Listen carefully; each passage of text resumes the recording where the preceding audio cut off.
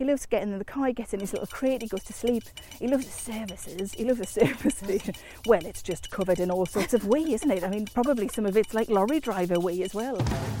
This week on Walking the Dog, I went out with comic Sarah Millican and her gorgeous rescue schnoodle, that's half schnauzer, half poodle, by the way, who goes by the genius name of Commander Tuvok. I had such a lovely day out with her and Tuvok, and I can honestly say it's the most fun I've ever had with an extendable lead and a Geordie. Her book, which is called How to Be Champion, I can only say that like Sarah Millican now, it's weird, is out right now, and I think you'll really love it. So do enjoy the podcast, and please remember to subscribe and rate and review on iTunes, because it's really useful to get feedback. And okay, maybe I'm a little needy and insecure. Does that sound okay? Will they like it? Are we ready to go? Tuvok looks like he's definitely ready to go. Well, there's a post that hasn't got any wee on it, so he's going to sort that out. He's on a really fancy extendable lead. Oh yeah, I like the extenders, because we don't take him off the lead, so then he gets a bit of freedom. There he is. Don't you wish you could put like other people on extendable leads? That's what marriage is, really, isn't it? Is it? It's an extendable lead. It is, isn't it? No, you go far ahead, but I've still got a hold of you. And sometimes the lead is semi-invisible. But then when you give it a yank... Yeah, they know it. I should say... Oh, that sounds terrible. I've been so entertained already by you. I'm here with Sarah Millican. This is Walking the Dog. I'm Emily Dean. And it's a lovely sunny day. And we're in a lovely park area. I'm really glad it's sunny, because it's often not sunny here. I know. Might have been in raincoats. And the dog hates the rain. He doesn't like the rain at all. He shakes in an attempt... And he sort of rolls over on his back to go, look how adorable I am, I don't need to go outside. And then I explain to him that he's full of wee and poo, and we have to sort that out. It's such a design flaw in a dog, that for a dog to not like going outside when it has to wee and poo outside. That's the one problem I found with dog ownership, is this whole incontinence business. I mean, not mine, the dogs. Oh look, speak of the devil. We've already started pooing. That is early. That's an early one. Thankfully, they're not huge. That was Sarah's dog, Tuvok, Commander Tuvok.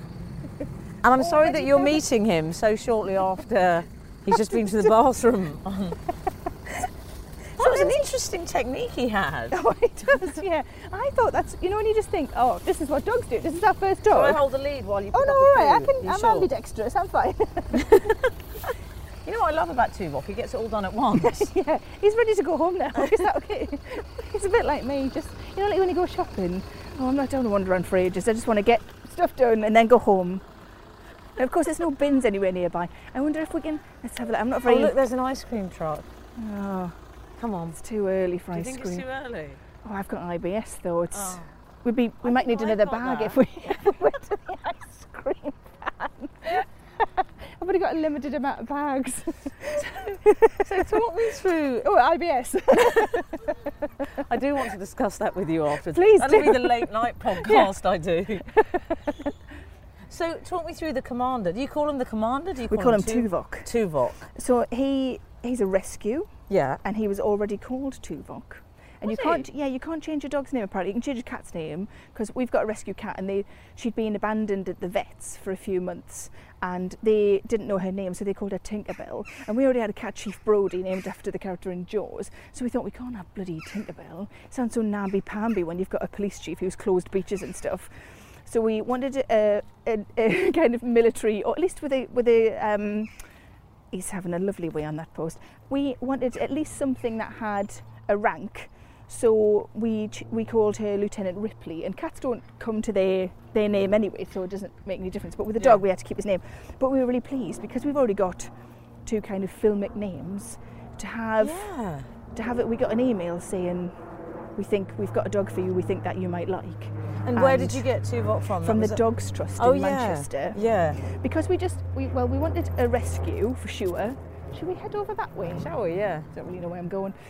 We wanted a rescue, and because my husband is allergic, we wanted a hypoallergenic, so we gave them a few breeds. We didn't want a big dog, we wanted an older dog rather than a puppy. Another wee? Oh no, I don't think that was a wee. I think he's just showing his winky to things now. That's what happens. He runs out of wee and he just starts going, and here's my penis. And sorry, here's I'm my just penis. not used to that kind of behaviour. You seem fine with it. Welcome to the north. Welcome to comedy. Well, yes, true. So they sent us an email with a photograph of what looked like a medium-sized dog and said, we think he might be good for you. He's called Tuvok. And I woke Gary up and said, because I got it early, and I woke him up and I was like, isn't Tuvok from Star Trek? And Gary's a big Star Trek fan, and I think that earned me a few brownie points with Gary anyway. I should say this is your partner. Yes, my husband, like proper and everything. I'm going with your partner, David Furnish, but your husband, Gary Delaney, yes. who's a very successful comic and very brilliant comic. Indeed, and Tuvok's dad. Yeah. And so we went to see him, and we hadn't realised how tiny he would be when we saw it, when we met him, because I forgot that the lady that was holding him in the photograph, come on this way, was quite short herself, and he had a winter's coat on, so he had like this proper sort of like a bouncer's jacket on. So when he came out, he was like this tiny little runty thing, and we were like, well, I mean, yes, he's adorable, but where is the other dog? Yeah. And he came out and instantly was just a bundle of energy. And the reason we had to get a dog anyway is because, as Gary pointed out, he said, you're quite needy, so we need a needy pet, because neither of the cats will sit on my knee. They're not sitting on knees. Oh, no, please don't rub yourself. Oh, did you just rub yourself in that? What is that? I think that might be poo. Foxes something. Yeah, that looks a bit foxy to me. No. Oh, well, they're really attracted to fox feces. I know. He loves, look at him. No. So Tuvok is doing, I'm just going to say it's all gone a bit lap dancer, what Tuvok's doing at the moment. I mean, people would charge by the hour for that kind of behaviour. That's a weird lap dancer club you've been to where they rub their head in shit. I mean, I've not been to any, so I can't really judge, but Sarah, I thought it was London's much more dancey than that. London's changed. No, come on, Tuvok. See, I thought it'd be barking and everything. I thought that's the problem we'd have. Come on, Tuvok. But now he's rubbing his face because he doesn't like having fox shit on it. And now he's trying to chase some birds. He hasn't quite figured out that he'll never catch a bird because they can fly.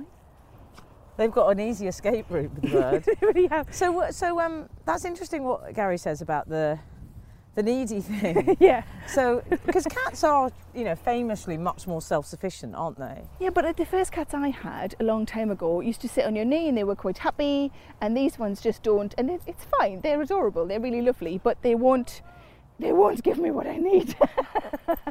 So the dog is the best cat we've got in that respect. And they're much more when you first meet someone and you're doing your own PR and you're on your best behaviour, yeah. I think dogs are like that with you all the time. I think what I like about having a dog, so many things, but is that he's the first person they talk to. Yeah. He's a person to me. So when I bump into people, they're like, oh, and they look at the dog first, and I really like that. I like being secondary, and I think that's probably part of being recognisable and not being particularly good at being recognisable, is that I like being the sort of afterthought, because the dog is more important, as he absolutely should be, because he is my child. I think that's so true though, Sarah, actually. I've never thought about that, but I'm sure you strike me as quite a private and, I wouldn't say shy, because of the job that you do. I think I am, though. Yeah. I'm not great. I was never, I don't go to parties, and I've never been great in groups of people. That's why I make sure they're all sitting down and I'm standing up a bit further away from them when I talk to them, and they don't get a chance to talk back. It's very important. So your dream scenario socially would be just to walk into a dinner party, everyone's sitting down in rows. Yeah, I don't want them round a table because that's too distracting. Some of them will be pointed in the wrong direction. My ideal party is a gig. And do you think you're an introvert? Yeah, I don't know if I always was, but I think I am now for sure. Yeah, I think so. And I think having him, and also he dilutes things as well. Do you know what I mean? Yeah. So if you're going somewhere, you're not the main focal point if you've got a little dog, especially one that looks like a tiny old man, which he does. And is he a schnauzer? He's a schnoodle. Schnoodle. Which is a schnauzer and a poodle. But also what I like about that is it's a word that you can't say in fury. So somebody near us has a kind of a scary dog, and the scary dog sort of tried to attack Tuvok when we first got him, and it was all a bit aggressive and horrible. Yeah. And the owner said to me, what kind of dog is he anyway, as if that had any kind of bearing on anything. And I realised I couldn't say schnoodle because I was so annoyed, because it's schnoodle, it sounds so lovely, especially in my accent. So I said he's Bartschnauzer, because it obviously sounds German and aggressive. So yes, that sounds frightening. Schnauzer. Whereas if you would say, excuse me, he's a schnoodle. Exactly, it just doesn't sound scary at all. So he's part, although I did notice the other day in the vets, they had the groomer, they had a whiteboard with what all the dog breeds were of the ones that they'd had in that day. And I was a bit annoyed because they just had him down as a cross, and I was thinking, excuse me, he's a little more than schnoodle. a cross, I think Exactly. you'll find. And then I mentioned it to Gary, and Gary said maybe it's just the temperament that they list. He's a bit cross. Because he can be a little bit... I think they should Can't you be a stop bit calling them arsey? cross, and I think he's a super breed, is what he Super, is. yeah, well, Should we if call he him was that? a Labradoodle, they wouldn't have put cross. No, exactly. Well, I'm already quite attached to Tuvok, and I'm wondering if the owners called him that as well, the original owners, because he has got slightly Vulcan ears. Do you think that's why? Has, yeah, and it's often one up and one down as well, which I really like. But yeah, he does look a little bit like a Vulcan. And so did you have animals growing up, Sarah? Yeah, we mostly had like children animals, you know, like budgies and hamsters and rabbits and things like that. We did have one dog, but not for very long, because it turns out it was inbred and it was incredibly vicious. We got it as a puppy and we had it about 6 weeks. Oh, I know, like posh people. It went to some kind of farm in the sky or whatever it was. Yeah. And but it was quite upsetting what happened though, because I went to this was in South Shields, wasn't it? I went to a friend's house for like a sleepover, and when I came back the dog had gone and the ball had gone and the lead had gone, and I think maybe my parents just didn't think I would go I mean I know I'm only 8, but did we have a dog yesterday? But yeah, and it was for the best because it was really vicious, and it used to sort of latch onto your heels with its teeth and just hang on, and it was blood and it was awful. Right. But I did also have another dog, which was an imaginary dog. Did you have an imaginary I dog? just used to pull a bit of wool around the house. I'm sorry to laugh. It makes me, if I don't laugh, I'll cry. What colour was the wool, Sarah? The wool was pink because the dog was a girl. Come on, get with it. And the dog was called Waffles, and I used to just pull it around the house. And I think I kind of always wanted a dog. I like that you had an imaginary dog. Most people have an imaginary friend, but you're like, that's too high maintenance. I'm just going to have a dog. It feels like a lot of work. Yeah. So I had an imaginary dog. I also had an imaginary library. It was a lot. It's almost like I didn't really have anything real. I just had only imaginary things. And did you have brothers and sisters? I've got a sister. Yeah. And she's not very animally. She likes Tuvok, but she's not generally very animally. Yeah. I'm wondering which is the best way. Should we head over that way? Should we just go that way? Yeah. I remember I once explained my sister. I got some frogs, and I had some frogs in like tadpoles, I guess, to start with, and then they turned into frogs. They're nice pets, tadpoles, aren't they? I think you really get a lot back from the tadpole. When you can't have a dog, this is what you have to do. I didn't have any imaginary tadpoles. That would have been so much. I remember when I was younger having tadpoles. What a depressing pet to have. But you could see them grow. It was really fun, I think. But my mum had said that I could breed frogs, which I guess it's mostly their work, isn't it? You don't do an awful lot of it yourself. Yeah. But and I remember telling my sister that I was allowed to breed tadpoles or frogs, and my sister was like, because she wasn't really animally and doesn't really understand. So the way I explained it to her was that I said it was the equivalent as if she'd been told she could have all of Lady Diana's clothes. I remember distinctly, and she was like, now I get it. It was obviously while she was alive, clearly. It's a long time ago. But yeah, so I had rabbits and hamsters and things and budgies and stuff. And then I had 2 cats when I got married the first time. Yeah. And then I had a long gap where I didn't have any animals because I moved back in with my parents after getting divorced, and then I lived on my own in Manchester for quite a long time, for 6 or 7 years. And there was just no chance, because I really wanted a cat, and there was no chance because I was just away from home so much gigging. And you started doing comedy. Oh yeah. That was after what I think you referred to once as the regeneration. Yeah. Which I really love that phrase. And I really want to start using it about my own life, because I think I have my own regeneration. I think it's such a lovely way to refer to maybe things not going so well and starting again. Yeah, totally. You know? And you just become a slightly different person, like a better version of yourself, because you do a bit of work on yourself, and maybe you have some counselling, or maybe you shag around, whatever people do. You get on a stage and talk to strangers, which is what I did. Yeah. Everybody has their different ways of regenerating. So the regeneration. Well, I want to know more first, actually. I want to get onto that, but I want to talk about your childhood and growing up. Yes. And your dad was he an electrician? Yeah, he was electrical engineer. Mines? Electrical engineer, yeah. because he hates it if you call him a miner, which we sometimes do for japes. Yeah. But yeah, electrical engineer. Philip. Yes, indeed. And your mum, and your mum, was she sort of a homemaker? She was a hairdresser to begin with, and then because she had polio and couldn't, for a long time when she was a kid, she couldn't stand for very long, so she didn't get to be a hairdresser for very long, sadly. But then, she had my sister and then me, and became a homemaker indeed, and a mum. And would you describe your childhood? Was it happy? Yeah, oh my God, yeah. Like rubbish for stand-up. Like, thanks. You had to create your own. Yeah, I had to get married. Disasters. Yeah. Thanks, Mum and Dad. Whenever they leave you to do your own stuff, like my mum, they would always say they'd pay, even when I was working part-time, they'd pay for bras, glasses and shoes, because they were like the key things. And then when you work full-time, you had to take that over yourself. And that was when I started to like f up my feet, because I would buy like shoes that were on hangers, you know, as I put, you know, do you know what I mean? Like they go to like Dorothy Perkins or Topshop or somewhere, and you get the shoes that are on hangers. Yeah, they're not as good as the shoes my mum and dad used to buy me, that you had to get like properly measured for and stuff. I think shoes on hangers is a real benchmark, isn't it? So when you graduate from those, you're like, I don't have to buy shoes on hangers anymore. Yeah, I can get the ones in boxes now. The ones where sometimes you just see one of them. Yeah, I know. And one's in a special. You've got to trust them in those shops. Oh, what have you eaten that's making you cough?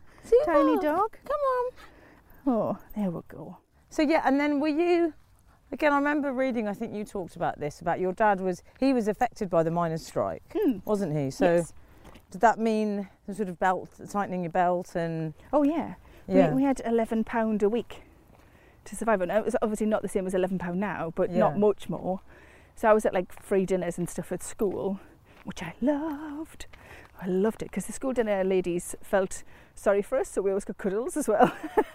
So we got seconds because they knew that was our main meal of the day, and you know, not the only meal of the day, but they knew there wasn't much money for food, so we always, if there's any left over, they gave it to us. Yeah. And me and the one other girl in my year whose dad worked down the pit, and we always got cuddles off the dinner ladies, which was great. Because the dinner ladies have got the best arms for cuddling. I don't know if you've noticed that. Yeah, they do. I'm trying to cultivate some dinner lady arms myself. Well, nobody ever shies away from a dinner lady, do they? You always gravitate towards a dinner lady. Yeah, it's so true. You don't ever say, oh, that dinner lady, she was really cold. No, no. They always smell a little bit like sort of gravy or custard, ideally both. Yeah. And they've always got good arms, good cuddling arms. They do. And always 3 inches of hair growth, which I like. So did you, and so that's nice then. So I get the impression then you didn't feel kind of embarrassed because you had no money or other. Do you know what I mean? No. I think it was probably clearly it was a lot harder for my parents than it was for us, because they were the ones that were sort of must have been kind of panicking in the background quietly while we were sort of having free dinners and getting cuddles after dinner ladies. And it was hard, but I think it's one of those things that can either break a family apart or bring them together. Yeah. We should go that way, because I think that's kind of tense and stuff. I don't know what that is. So I think it kind of brought us together for sure. And I learnt the value of money, which, God, it's so vital. Do you think that's how you learnt it? That's interesting. Yeah, of course. I think you learn it by having none of it. And you learn what you can manage without and what you can cope with. Yeah. And so I think you sort of know that if you ever go back down to being sort of pretty much destitute we were then you know that you can manage, and you can, you know, there's things you can do to on the cheap to survive and stuff. So yeah, I think it just my parents are very good on the value of money anyway, because like at Christmas we didn't write a letter to Santa and then just have everything we wanted.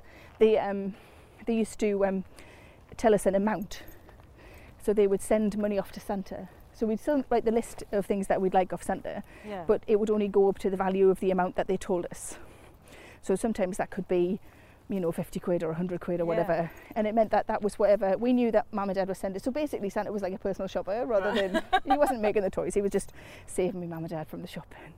But it meant that, you know, we thanked our parents as well as Santa when we were little, because they'd earned the money to buy the presents. And I think that's... So you were sort of conscious of that? Yeah, well, it's much better than sort of saying to kids, oh, have you been, like, it's measured on how good you are. Because if kids are really good but the parents don't have much spare, then that's really complicated lesson for a kid. With that. I always struggled with he knows that you've been bad or good. Yes. With Santa. So, well, what about if your dad's lost his job? Exactly, and you've been perfectly well behaved. It doesn't work that way. So they were very keen on making sure we knew the value of money. So I'm very grateful. And then I get the sense of your life going in quite not the direction it's gone in now, because you worked in sort of civil service, weren't you? Yeah. And you got married, and then you had the regeneration. I thought I was sort of done. Like when you're married, you're like, well, that's me done then. And then I could concentrate, because I really wanted to be a writer, so I could concentrate on the writing, because I'd sort of found a bloke, got a flat, got a job, and then obviously it kind of came crashing down around my ears.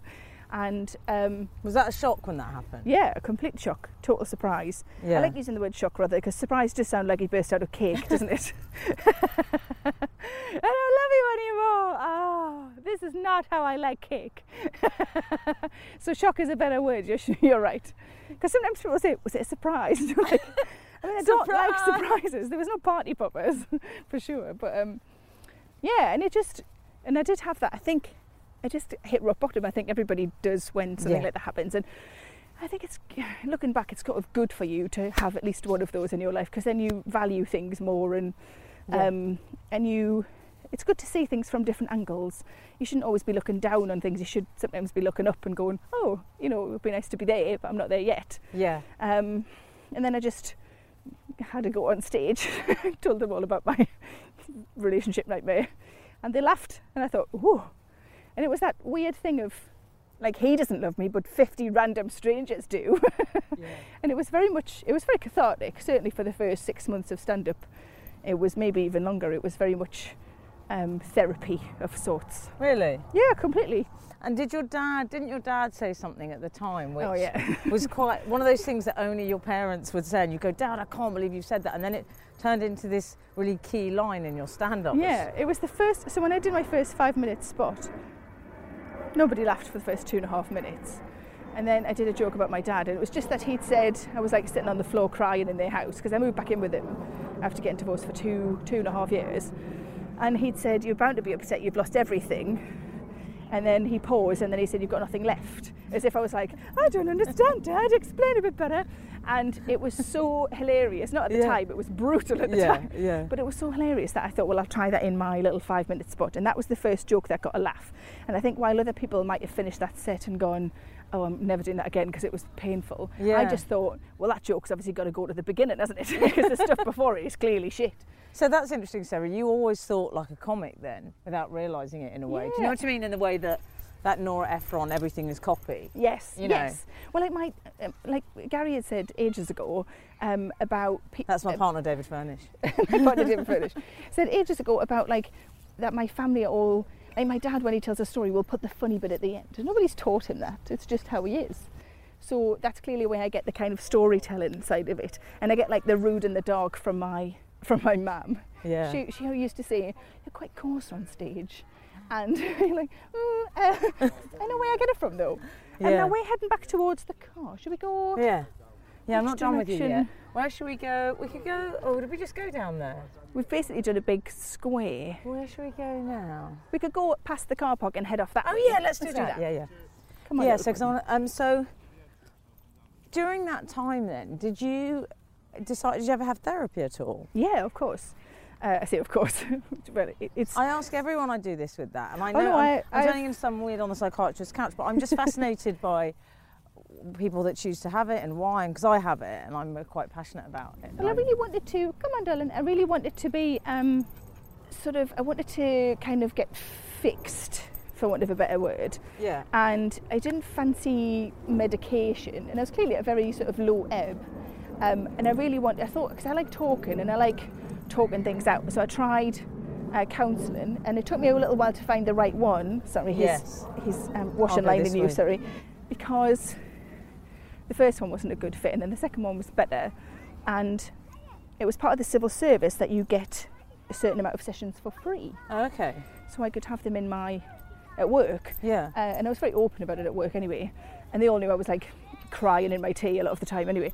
And then isn't that terrible when that happens and you just think, if I can get through the day without crying, it's that kind of break-up. I don't see it like that at all. Don't you? I think crying is really good for you Yeah. and really healthy. Yeah. And it took a few people to sort of point that out to me early days, because I think I was a little bit like that, like, oh, I haven't cried for 2 days. Yeah. And I think if you need to cry, you cry, because then it's like a release valve, isn't it? And you feel much better after that. Yeah. I think it's often the way I cope with things is to have a bloody good cry. Yeah. And then I feel better and able to carry on with whatever it is, be it personal stuff or work stuff or whatever. But I always feel that I never punish myself. Like, I never think, oh, I cried today. I always think, I see it as a positive thing. Yeah. As a way of getting stuff out. I had a counsellor once who said that crying was talking without words. I love that. Isn't it great? Yeah. So you're sort of saying stuff that you can't actually verbalise, you're just saying it in a different way. Well, sometimes you're going, I just... Maybe she just means she can't understand me when I'm crying. That's what it is. You're talking in a weird Game of Thrones language. That's why. The therapy thing, it just helps to talk to someone, doesn't it? Absolutely. I think I have a theory that we're all a bit fucked up, but those of us who are less fucked up are those of us who've seen a counsellor. Do you think so? Yeah, completely. And I also think like I get my car checked out regularly. Why wouldn't I get my brain checked out every now and again? Yeah. And it really helped when I was getting divorced, because it put me in a position where I sort of knew how to fix myself, and also I knew that if somebody nice came along, I didn't want to be like a mess. I wanted to be like ready and maybe able to have a relationship again. Did you take time out between your last relationship and meeting Gary? Did you take time? Did you think? Yeah, I think I want to sort of, like you say, just work on myself for a bit. Yeah. And then I met Gary quite early on in the stand-up. He was at my second ever gig. Yeah. And I was doing the open spot and he was doing the open in 20. And did you like him from the minute you saw him? Yeah, and he was the funniest person I'd ever seen. And he said, the first words he said to me were, "You rock," which is nice. Because I just had a really good gig, guys. Yeah. And it was lovely I think it's really nice to be with somebody who has the same job. Yes. Because, like, for example, I'm working tonight, he's working tonight, and we'll both get in and try and have some like food before we go to bed or whatever. Or it's just like, I once said to somebody when we moved in together that it was really nice to have some way to end our days. Yeah. And they thought I meant like a suicide pact. And I was like, no, I meant like an episode of Frasier and some toast, But they were like, and I was like, no, not suicide, just that type. So it seems like you two have such a nice relationship though. Yeah. And you didn't move in together originally, which I really like, and I think that's quite healthy. we were out together 8 years before we moved in together. And why was that? Well, he'd never lived on his own, I'd never lived on my own, and we both just sort of needed it and wanted it, and I think it was good to have that. And also I think people think that means you never see each other, which is not strictly true. I think I've trapped us in a garden. We could go that way. Let's go that way. And I thought you were talking about your relationship with Gary for a minute. It's a great. I trapped him in my garden. Maybe you should trim it a bit more often. That'll be his autobiography. Trapped in the garden. Trapped in Millican's garden.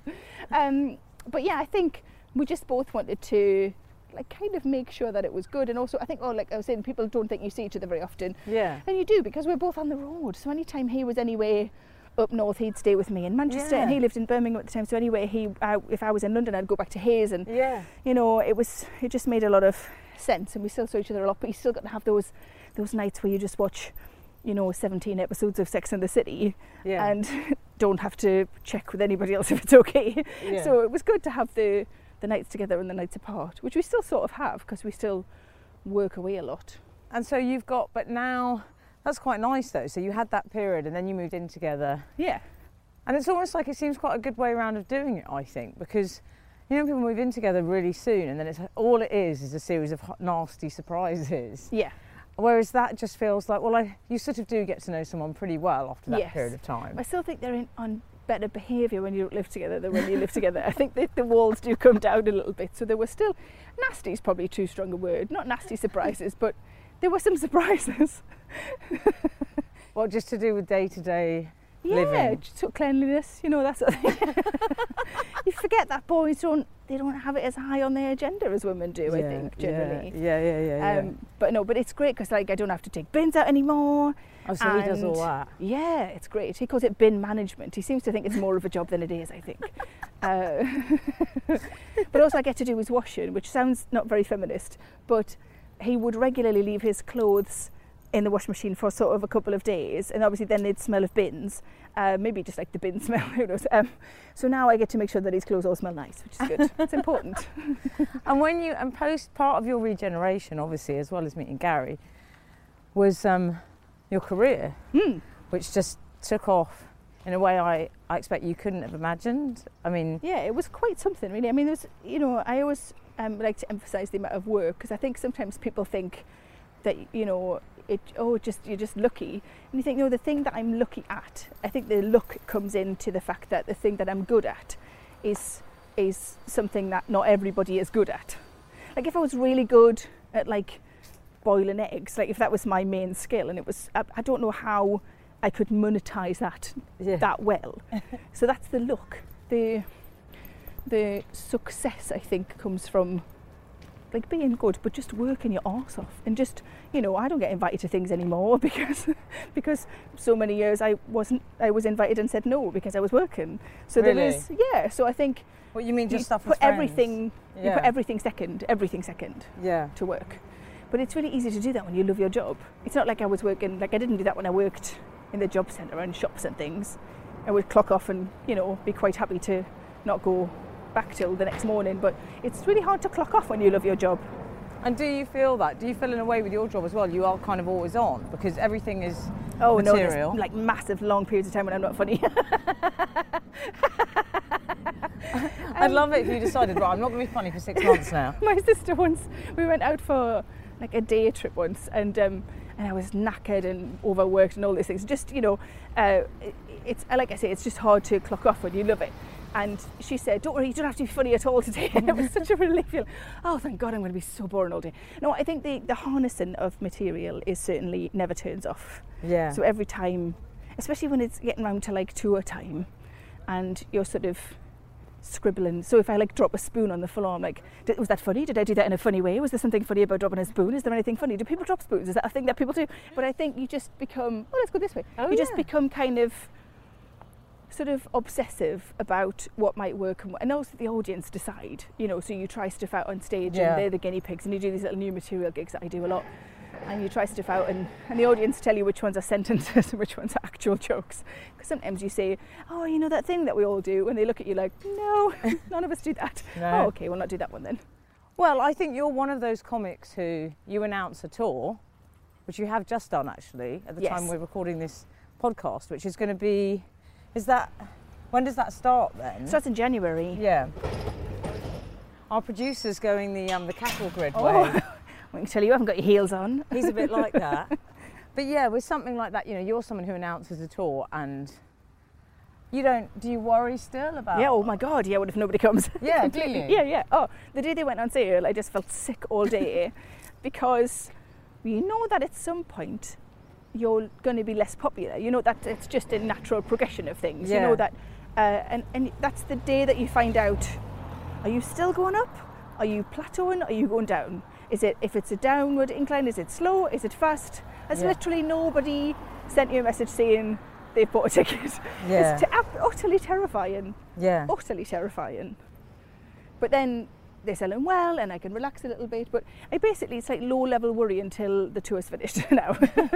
Because like this, I remember on the last tour there were loads of venues were like 70% sold out and 80% sold out, and it was ticking along really well. And then you've got somewhere like Jersey, which I'd never played before. Yeah. It was on like 5%, and I was like, come on Jersey, why are you taking so long? Yeah, because presumably so you can get back how they're selling in which areas and all that kind of stuff. I get a weekly sales report. Is that from your dad, that kind of determination? Yeah, or is that guess from your mum? Both of them, maybe. Is it? They've both been ill at various times, and I think that kind of drive to just succeed or to get on, I think, probably more than succeed, is probably from both of them.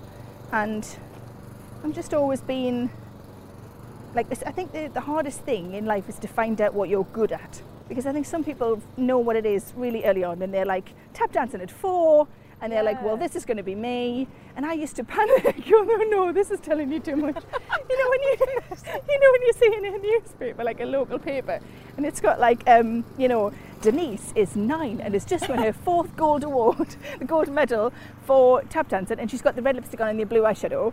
And I used to look and think, I was like the same age as her. I'm comparing myself. I've not done anything. I don't have a single gold medal. I entered my rabbit into a pet competition and I got a merit for turning up. Like, that was as good as I'd got at that stage. I love this. You panicked. But I used to say to my mum, but I haven't started doing anything yet. So, joking aside, are you quite a competitive person? Massively, yeah. Are you? Yeah, but I did all the new act competitions in the early days. And some people had said to me, oh, your kind of comedy doesn't work with competitions. I think they thought I was too sort of chatty and not like one-liners or anything, which is clearly rubbish. But I did Funny Women, and I came second. And then I always think second is the best place to be. Why? Because if you're first, you sort of feel like, done it, nailed it, good at this, best at this. Whereas if you're second, it's like, oh, you were nearly there, keep going, keep getting better, keep improving. So I came second in Funny Women, and then I thought it would probably be good to compete with men as well, because obviously, Funny Women is just against other women. So I did So You Think You're Funny next, and I came second in that. Always the bridesmaid. And then I won the Amuse Moose, and then I came second in the BBC New Act competition. So the winning one was nice, but also it was really nice to come second in the other 3, because it showed sort of consistency as well. And that's a really nice... I think the New Act competitions are really good for showing industry people that you have potential, because industry people are very busy and sometimes lazy, and if they can come to one show and see the best 12 people that year in the final, they're going to do that rather than travelling around. I can't believe he's doing a third poo. Oh my God, I'm so glad we didn't have that ice cream. I wouldn't have had enough bags left. Are you showing off because we're doing a podcast? Another poo. And you're glad that your dog's little as well, yes. So you don't have to pick up massive, like, human-sized turds. Not like the size of a human, but the size of a human turd. I'm really proud of my dog's poos. Are they big? They're tiny. Oh, that's so nice. nice. I'm proud of how petite they are. You know when people have really small feet and they're going, oh, look at these little dainty things. I feel no, I'm a 7. I feel that about my dog's poos. Oh. If I'm in the park and my dog Raymond, who's a Shih Tzu, and if someone sees one of the poos, I linger around it a bit so they know it's my dog. That's one of mine. See, I'm weird because if he does a really big one, they're the ones that I'm proud of. The ones where I think, I could have done that. Good lad. Look at the size of him compared to the size of me. Look at the amount he eats compared to the amount I eat. I think he's going to do another one. I know he's weighing. That's territorial. Well, there's no weigh anymore. He's just showing his winky at things. Oh, yeah. He thinks he's weighing. He should do it because when we first had to like retrain him to wee outside because he did lots of wees and poos in the house, and we had to sort of remind him of his training because he did remember it all really quickly, but we used to give him a little bit of hot dog every time he did a wee outside, and then for a while he would do like 4 wees, but then he would lift his leg up like 12 times so he could have another 8 pieces of hot dog. He's not daft. So do you think, Sarah, I've always thought with your comedy, and I'm such a huge fan of your work, I really am. Thanks, love. What I love about you, and why I think you're able to kind of pull things off in the way that you do is because I think you're so warm and you've got such a lovely vibe about you, and so it makes it all the more satisfying in a way to watch, because sometimes you don't see. I think it's a bit like a bee in a rose or something. You'll come out with some zinger and it's like it feels more powerful in a way. Yeah, I think it's because people don't, especially when I swear or if I just say something really rude or shocking, people don't expect it, especially if they see you on the telly, because they think you're like ruding it up for the tour, and what you're doing is sanitizing it for the telly. So I am always rude. Yeah. And then I have to make it nicer for the telly, or less rude or less sweary.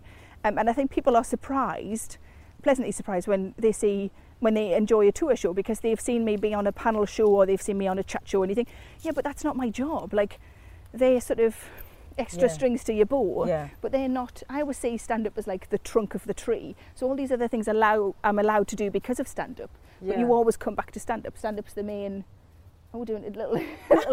Have you ever seen a dog do that before? That was a dance where his genitalia happened to be a feature of it rather than a wee. That's all the best dances, isn't it? I don't know how you dance, but I like my genitalia to be on show at all times. He's doing it again. He's such a character. I'm obsessed. He's a proper little character. So tell me about your book as well, because you're writing a book. I've written a book. Have you written? Yeah. Have you written the book? I've written the book. As I believe, you know why I say that? Written, because I think. no, I saw James Harris, who I believe is now called Lauren Harris. Oh yeah. Interviewed on a Antiques Roadshow when he was James Harris. And I always remember he was being interviewed by Floella Benjamin. Oh, who had Parliament in her ears. Amazing. Yeah, and I remember him saying, they said, well, James, you're a kind of, child prodigy and an intellectual, and they were going on about his IQ, and then bless his heart, he said, yes, and I've written a book.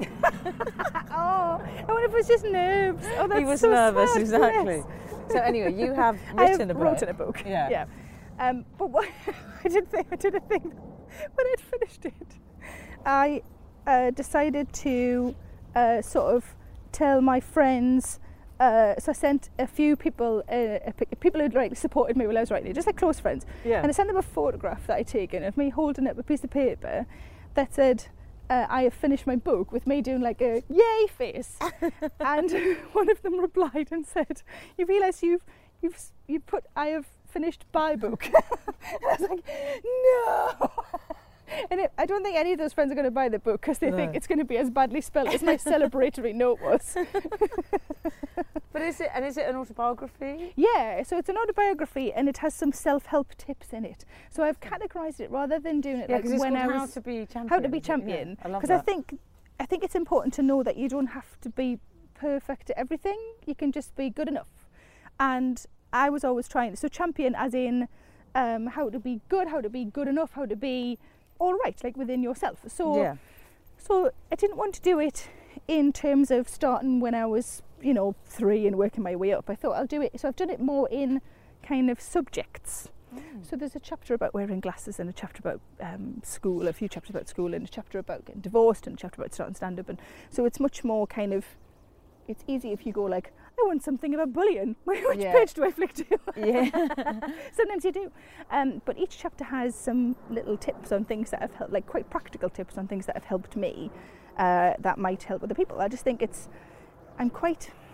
I like to fix things within myself. I'm quite practical. I like to say, I'm struggling with this. How can I sort this out? And I thought, well, if I have learned some things, then why wouldn't I share them and see if they could help other people? And it's very much a little sort of extra thing on top of a, it's pretty standard autobiography, really. And I think you're quite an open person, aren't you? Like horrifically so. like sometimes she should be shut. She's open too much. Does that get you in trouble sometimes? Nah. Well, not so much that I care. Yeah. Maybe it does. Maybe I don't know. I don't think so. I think people just accept you, don't they? And if they don't accept you, then I'm not really bothered. Also, I don't know. The older I get, I think the happiness is essentially about being as close to the person, because we all have that person, whether you're in the public eye or whether you're working in an office or whatever you're doing, you're presenting a front to the world to a degree, aren't you? And when you close the door, the person that you are with Gary is not necessarily the person that you're with the man in the... It's always like a polished version of you on stage, isn't it? Because people always think that, at home, Gary and I must just be constantly like zinging at each other because we're both comics. And sometimes we aren't, sometimes it's hilarious. And sometimes we're like emptying the dishwasher quietly. It's not... You are, I think you have to be probably a heightened version of yourself on stage. So I think I am, everything I say on stage, I do believe. I don't, everything is true to a degree, even if it's been sort of ramped up a little bit for comedy purposes. Oh, that's a hell of a cough too. But have you seen these little dragonflies? They're so pretty. These dragonflies, the little blue dragonflies. Tuvok, look. Oh no, what's gone in there that's made you do a little sprint? So are you quite an ambitious person then? Less than I was. I think I was, and then I got to the level of ambition I was sort of hoping for. And then I don't have that kind of want to take over the world. I'd like to, my ambition now is to always be improving, I think. I want to always be better. And I think you have to make sure that your show is better than the last one. And I always want people to think that they've got their money's worth and that they're excited to see the next one. And I want to be proud of, if if you've got to do a show like 100 and odd times, Yeah. I just always want to be better. I think there's always scope, there's always room for improvement. Yeah. No matter how good anybody is, they can always be better. And I suppose as a comic, that's what I find interesting about comics, is that because every social situation, even when you go and see a movie or something, you're approaching it with a comic's brain. Yeah. Which is quite analytical. I mean, I'm not saying you're sitting there watching a movie going, oh, why did they do that? I could have done that much better. No, but I do, like if a film is rubbish, my husband and I will have commentary on, which means that we're allowed to whisper better jokes at each other. Ways in which we could have improved the script. Or just smart ass remarks. But then, and most of the time, hopefully it's commentary off because the film is good enough, but sometimes commentary goes on. And that is handy, that we're both funny for things like that, for sure. It would be hard if you weren't with someone funny. Oh God, I don't think I could be. Have you ever dated anyone who didn't have a good sense of humour? No, I don't think so, not for long enough anyway, not for very long. I haven't really got any friends who don't make me laugh, because I just think, well, you don't want to be the funny one when you go out to the pub. You want to be laughing as much as you're being funny. I say pub, I don't go to pubs. Cafe. You don't drink, restaurant, do you? No, not at all. Why is that? I used to, and then it used to affect me quite badly. And you know when people do that kind of, they wake up the next day and they're sick, or they're, crying, or they're eating a pot noodle ill-advisedly, and then they go, and then they go drinking again the next week or next day or whatever. I lost time like that, and I just don't have time. Yeah. I don't have time to have a night out and lose part of the next day due to being sick. I don't have time. And I don't want to waste. It feels like such a waste of time. I had a taxi driver once, and he changed my attitude towards drinking, because I kind of rarely drink these days. Was he drunk? Reasons, yeah. He was having a great time swerving all over the road. But he said, when you drink, what do you gain? You gain nothing. You lose one night and you lose one day. And I remember that. And I thought, you lose a whole night. And money as well. Because if you had a nice time, you can't actually remember it. No, that's true. And then the next day you feel terrible.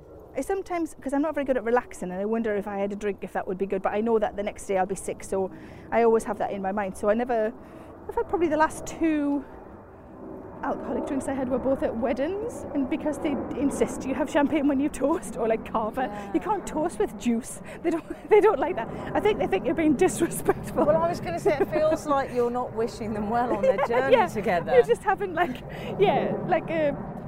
an elderflower cordial.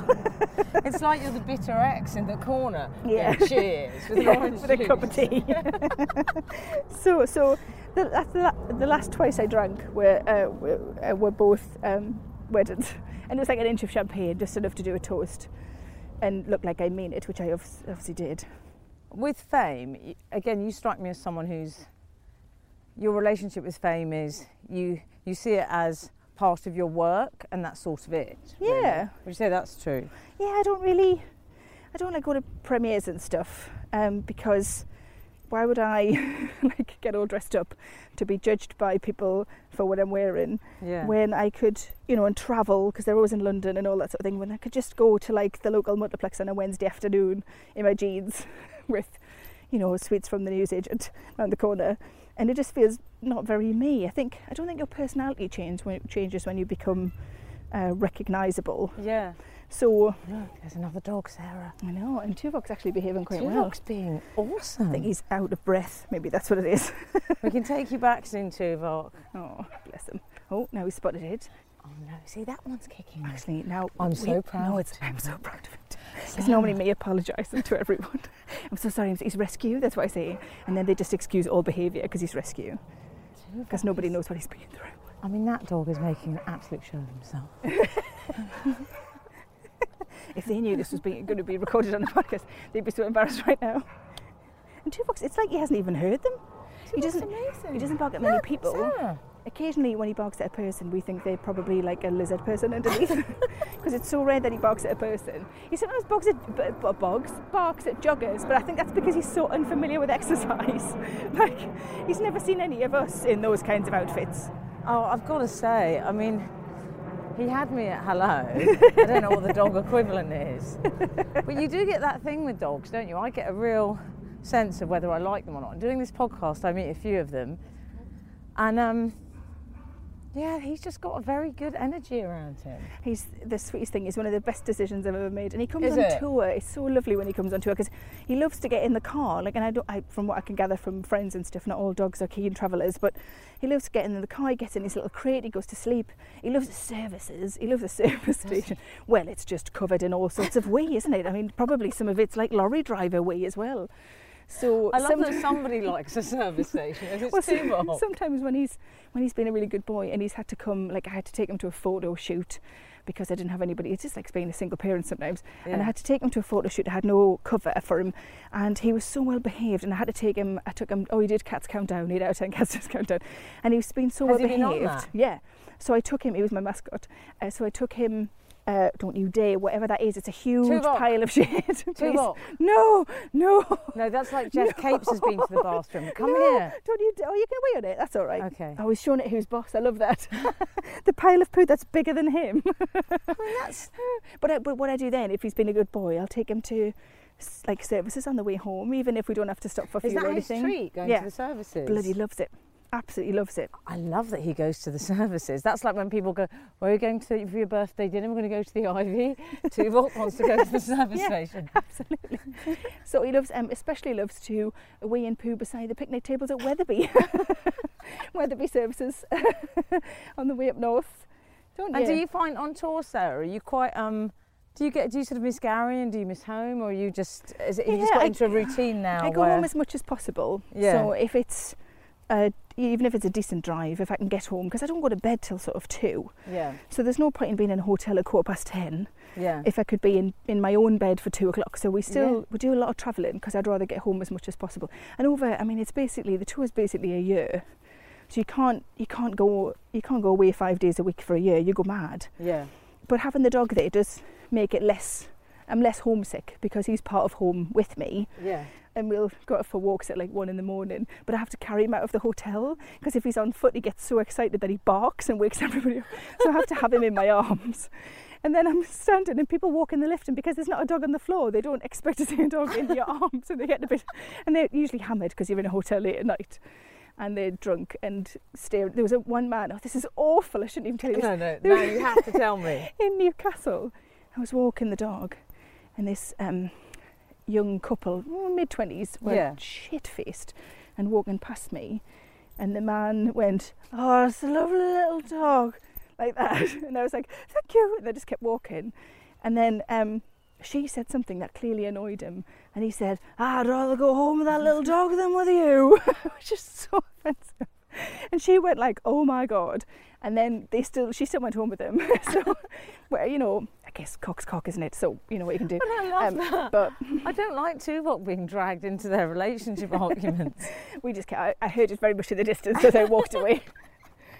But I do walk him we walk him because he's got a comics body clock. Like when we first got him, I'd get up at 6 a.m. because he needed a wee. Yeah. And I'd gone to bed at 3 or something. He's got a comics body clock. He'll get up with us sort of, 9:30, 10, whatever time we get up, he gets up, and then he'll go for his first walk. And then he goes for his late night walk at anything between 1 and 3, really. And he barks when he comes out the house, and Gary always thinks he's saying, "Is anybody else up?" And there's a farm not far from us, and their dogs are out not much after us for their first walk, and he's going for his last walk. Yeah.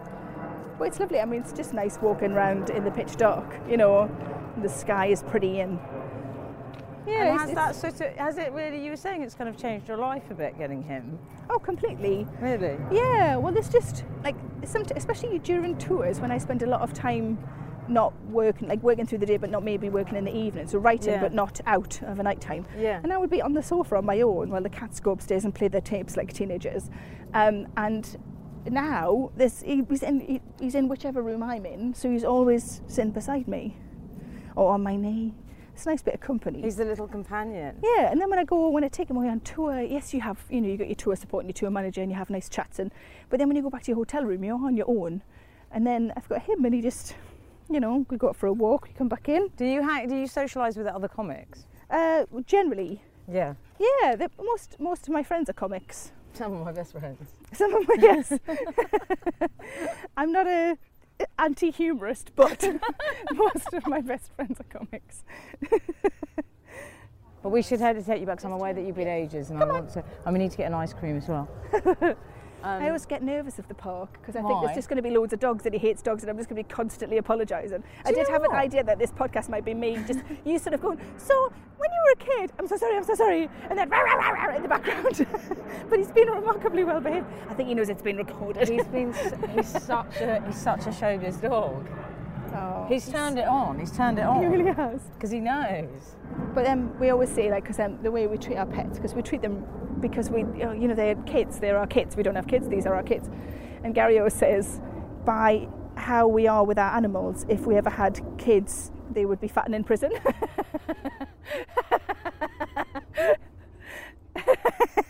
Well, I think the same with me with my dog, because my dog's my child.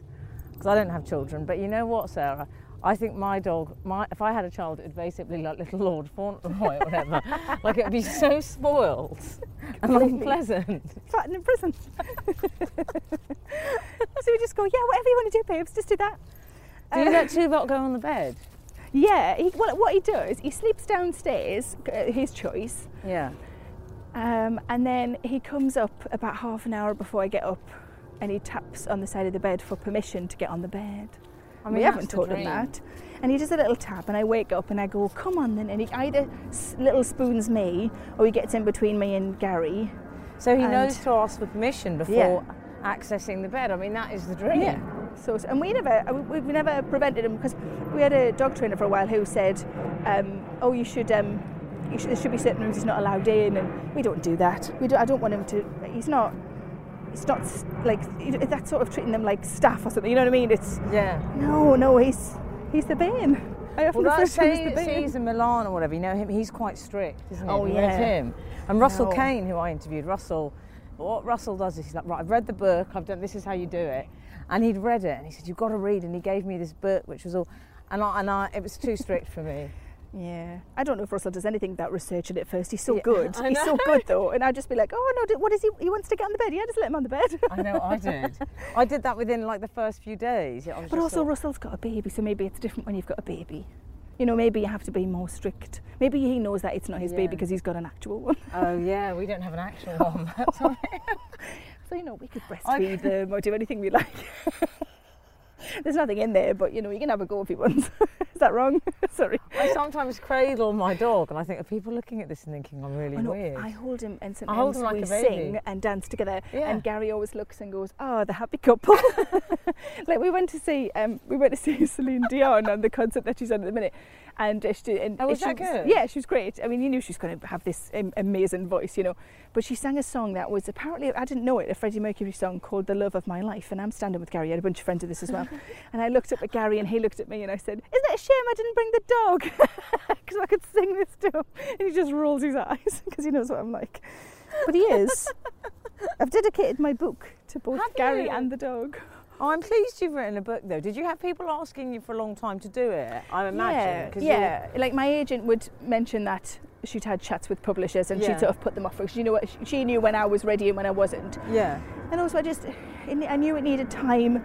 I knew I needed to have a clear idea of what I was going to say, and that didn't come for a while, and I think that's fine. I think I've never pushed myself to do something I didn't feel ready for, because I think you only get one go at these things. If I had written a book 5 years ago and it was crap, then people don't go, "Oh no, have another go." They just go, "Yeah, she's not doing any more books."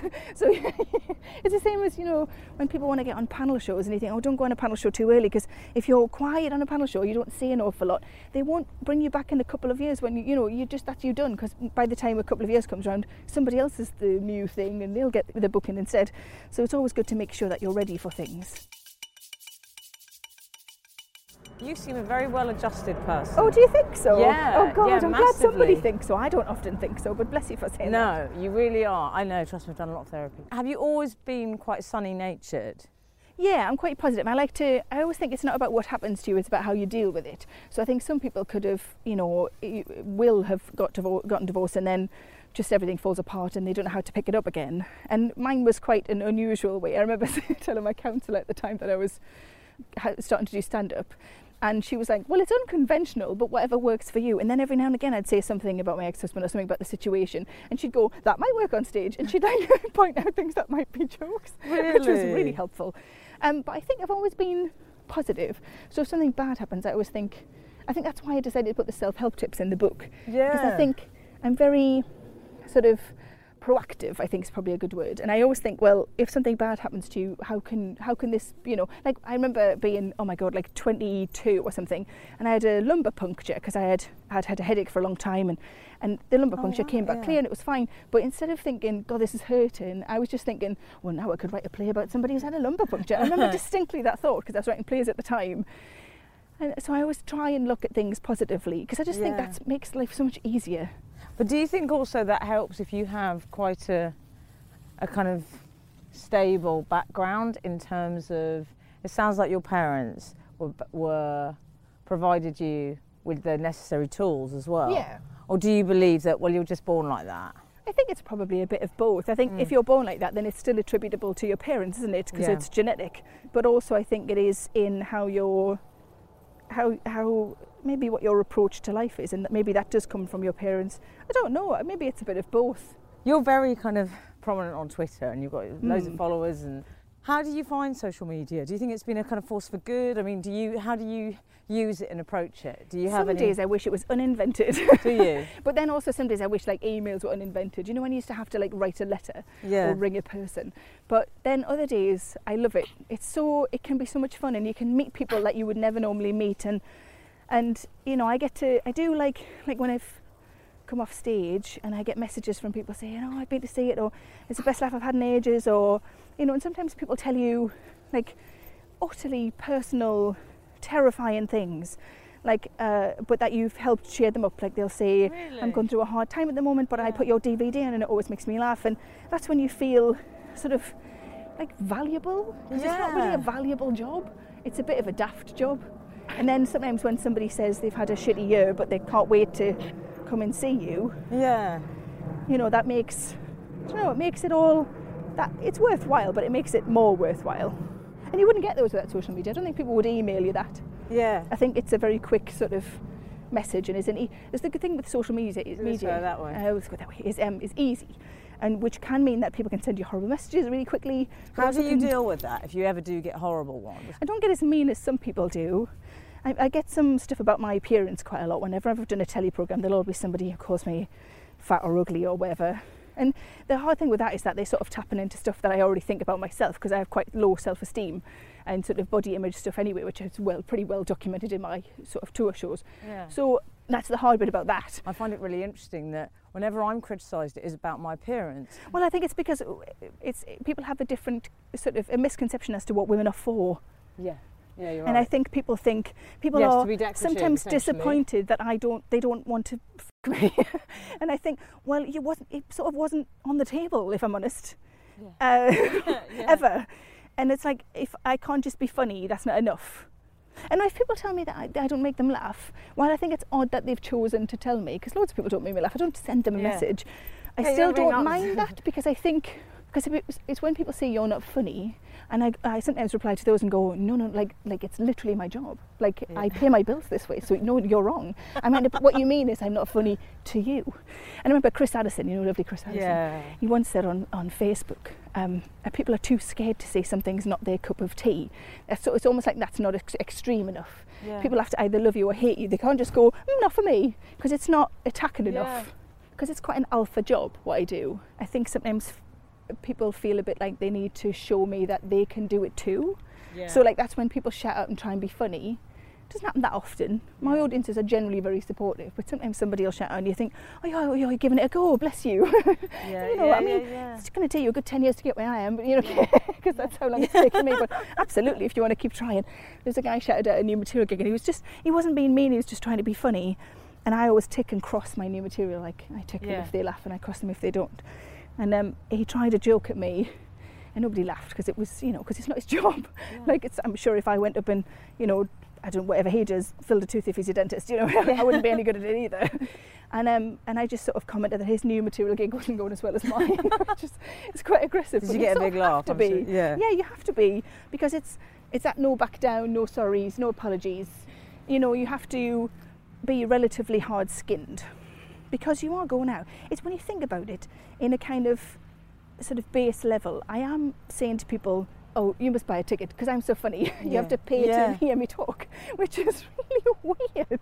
But I'm not making them a table, you know what I mean? I'm not like performing an operation. I am just saying, you know that thing that you do in the pub with your friends? I can do that in a theatre. It's just such an odd job. Do you get nervous? Yeah, always. Do you? Yeah, it's healthy. Is it? Yeah, if I would worry if I didn't get nervous, I think. Because if you're nervous, it means you care. It means you want it to go well. Right. And But doesn't Seymour Mace, do you know lovely Seymour Mace? Oh yeah. Oh God, I love him. He said to me once, don't think of it as nerves, think of it as excitement, because it's the same biological thing that's happening to you, but it's just a more positive approach, I suppose. Yeah.